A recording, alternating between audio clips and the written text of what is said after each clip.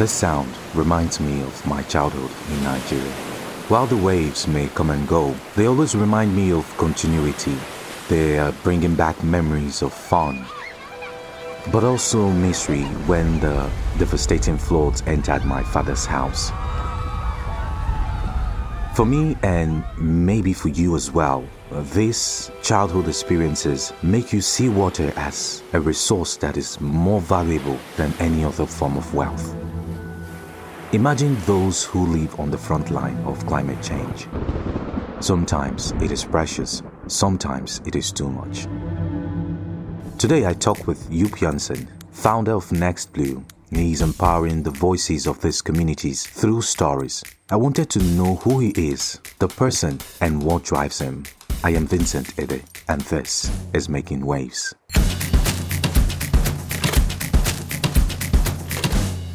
Do you think that storytelling can help to change people's lives for the better?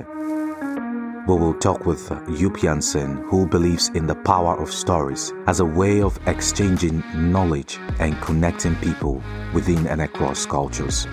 He has worked as an architect in Vietnam, wrote the book Living with the Mekong, and he founded NextBlue, a Netherlands-based storytelling platform about water and climate change. I wanted to know more about his work and how this platform is trying to shift and shape policy in the water and climate domains, what is needed to inform, inspire, and sustain change. But first, what do you think is needed to start making waves? We are at a crossroads. It's now or never. If we want to limit global warming to 1.5 degrees Celsius, we have no choice but to cut emissions. Either we address the problem now or deal with the consequences later. So this inspired me to start a series, Making Waves. I want to bring policymakers, researchers, and most important, the communities in one table. And I have a positive attitude. So I'm convinced we can implement solutions. We have many solutions already to mitigate the effects of climate change. But it all starts with communication. If we understand each other, if we can empathize with the other person, we can change our behaviors, and we will solve any climate issue we will face. This is the bottom line of what NextBlue is doing. Building a community of people, of like-minded people who care about water. But unfortunately, sometimes we'll fail to give importance to the water crisis in the context of climate crisis. Human-caused climate change has caused changes in the global water cycle. One of the changes is that water cycle is becoming more intense. It means that the very wet and very dry weather events and seasons are increasing. Many factors contribute to this. The water cycle is affected not only by greenhouse gases, but also by the way we use land and irrigate. For instance, the water used for irrigation in agricultural regions is causing land subsidence due to groundwater extraction. And this has major impacts on coastal communities living along the rising seas. Those polluting the least will be the most affected. I have visited many coastal communities, from the Netherlands to Vietnam and Bangladesh, and they all lived with the water for generations. They actually have gained a lot of knowledge on how to deal with the extreme weather events, salinity intrusion and floods, and especially farmers who experience the changing climate on a daily basis. But they also tell me that the weather has become less predictable and more intense. Their productivity has gone down as water has become more saline, and this means lower crop yields and lower incomes for farmers. Their land is also threatened by increasing temperatures and droughts, and as you may know, many crops can't survive extreme heat and severe droughts during the dry season. So yes, the climate crisis is a water crisis, and the most vulnerable communities are hardest hit. They live at the front line of climate change, and one extra single degree of heat could make a life or death difference for them. NextBlue is a storytelling platform about water and climate change. We use story to empower the voices of these communities in the heart of Delta regions around the world. We are talking about the heart. If we talk about the heart, it has a double meaning. the beating center of the region where everything comes together, and the heart as a center of emotions that produce a flow of activity. One of the activities are stories. How did the Dutch architect become fascinated by storytelling? Building houses and cities is actually the same as building stories. Designing and storytelling belong to the same family. Yeah, both are inspirational ways to create a better future and bring people together to work towards the same goal. And it also helps to make things tangible and insightful for all. Let me share with you my story on how my Next Blue journey started. It was 2006. I worked as an architect for a big firm in Amsterdam. My team and I used the water as a tool to make cities more beautiful. And you might say that water was our trusted friend. Until one day, I still remember like it was yesterday. I was at home watching the documentary Inconvenient Truth by Al Gore. Maybe you have heard about this movie. It was about the impact of climate change and sea level rise. And the film was an eye opener for me. I realized that while water was a friend, a tool to make cities more attractive, it was also an enemy to many people in low lying countries. So I wanted to experience for myself how people live on the front line of climate change and how they adapt to water challenges in their daily lives. So for this reason, I decided to move to the Mekong Delta in Vietnam. It is one of the most vulnerable river deltas in the world in terms of sea level rise.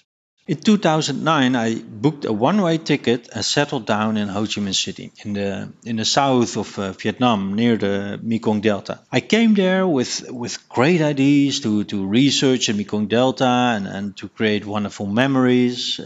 However, when I arrived, it was not easy at all. It was a culture clash. It was hot.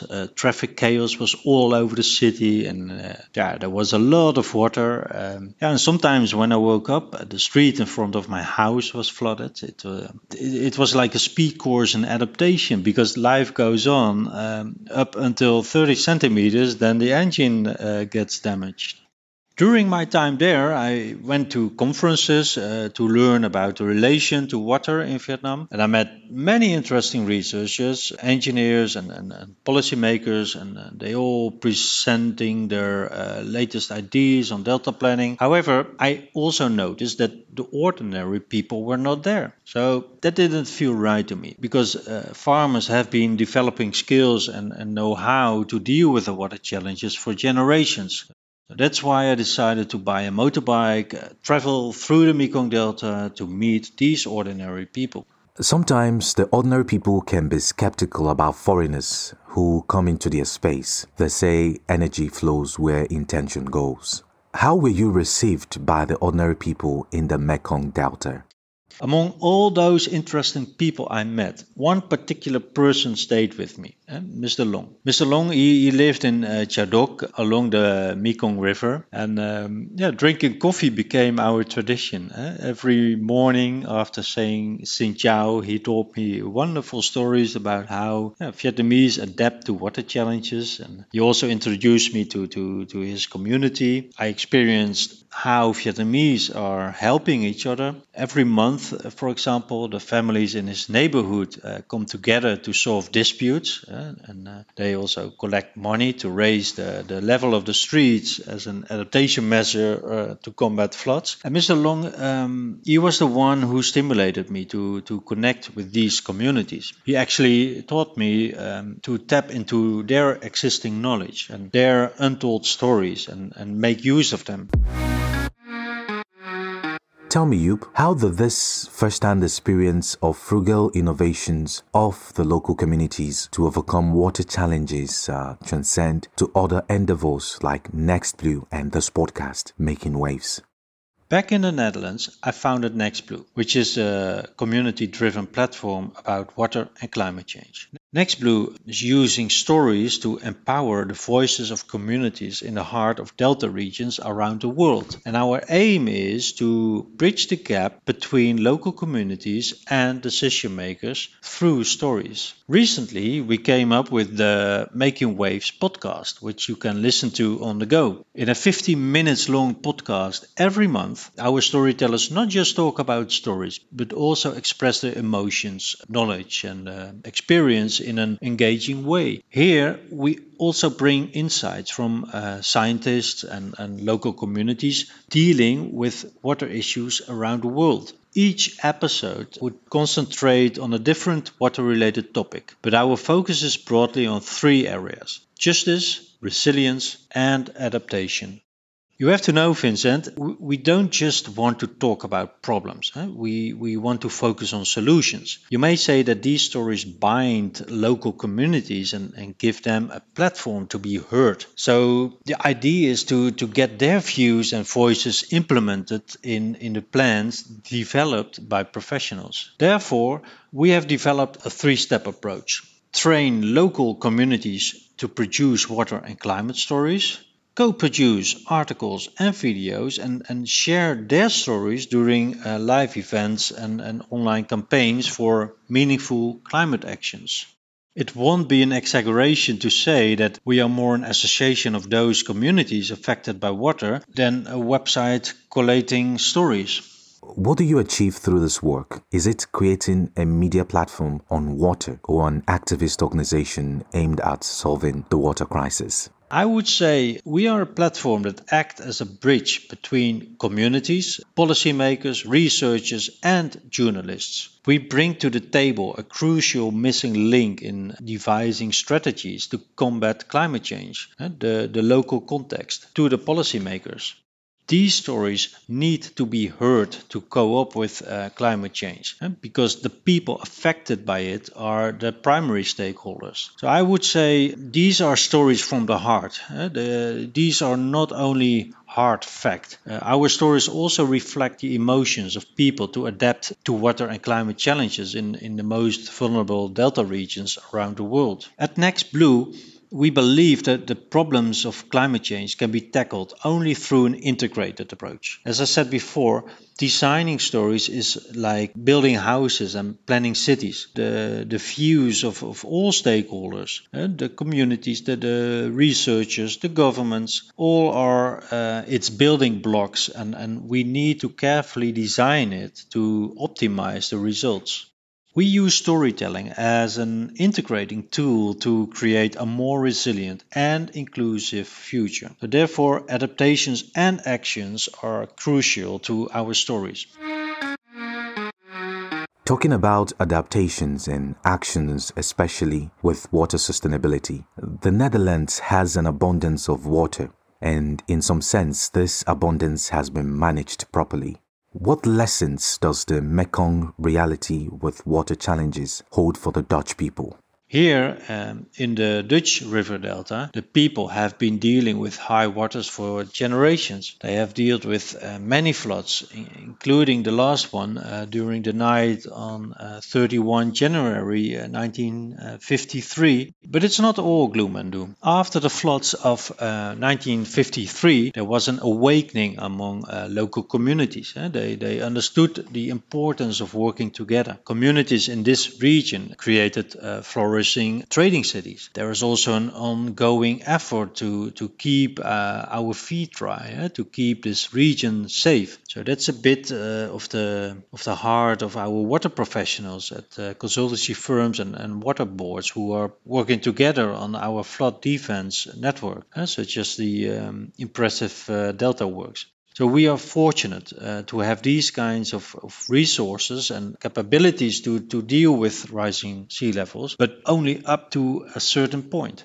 What happens to other delta regions around the world where everyday people live in fear, similar to what happened in 1953 in the Netherlands? The Mekong Delta in Vietnam is one such an example. It's comparable to the Netherlands in terms of population, density, and size. Both low-lying areas have the same preconditions, but different solutions and cultures to cope with floods and salinization and land subsidence. The Dutch government, for example, has full control over the water management system, so much so that I don't realize that I live in a vulnerable delta. The climate is changing, the sea level is rising, intense rainfall and drought events are increasing. Thankfully, I don't have to worry about this because the government will fix it. But what do I do if a dike breaks tomorrow and my house in Rotterdam gets flooded by 1 meter and 20 centimeters? Are Dutch people self-reliant and resilient enough when our neighborhood floods? Unlike my hometown Rotterdam, the river delta is feelable in Can Tho, the capital city of the Mekong Delta in Vietnam. The tide of the sea is noticeable in the city center. Neighborhoods are affected by heavy monsoon rains and street levels fall by up to 10 centimeters a year. So this is why self-reliance and resilience are in the DNA of all communities in the Mekong Delta. It's born out of necessity because residents are more or less left to their own fates. I tell you something, Joep. I would definitely love to have this self-reliance and resilience in my DNA. And on top of that, I don't know how to swim yet. For people to be empowered and be resilient in the face of water challenges or climate change, could that be a way for the people to take the lead and stimulate frugal innovations to fight climate change and water challenges? Vincent, I discovered in the Mekong, solutions are not centrally controlled. There is no delta works yet or a dike around the city to protect residents against flooding. Therefore, the people vulnerable to flooding themselves take the initiative to protect their homes, their belongings and merchandise by themselves. During my first travels through the Mekong Delta in 2009, I learned that we have to learn from Vietnamese people how to become resilient. I strongly feel that problems on water can't be solved without considering the indigenous solutions by locals, the farmers, for example, who are dealing with the problems in their own innovative ways. They have been developing skills and know-how to deal with water challenges for generations. I would like to add, our upcoming film Mia Mekong documents the stories of innovations, the stories of exceptional resilience, hardships and courage of people living on the edge of climate change. Vincent, I recommend you to watch it to get resilience and self-reliance in your DNA. Well, that's the story behind the story. A big thank you to my guest today, Joep Janssen, the founder of Next Blue. Making Waves is a Next Blue production, and our editors today were Namrata Acharya and Dennis Wonder. My name is Vincent Ede. To learn more about Next Blue, visit our website at next.blue. You can also follow our journey on all our social media platforms. Drop us a line. Our handle is at Next Blue Stories.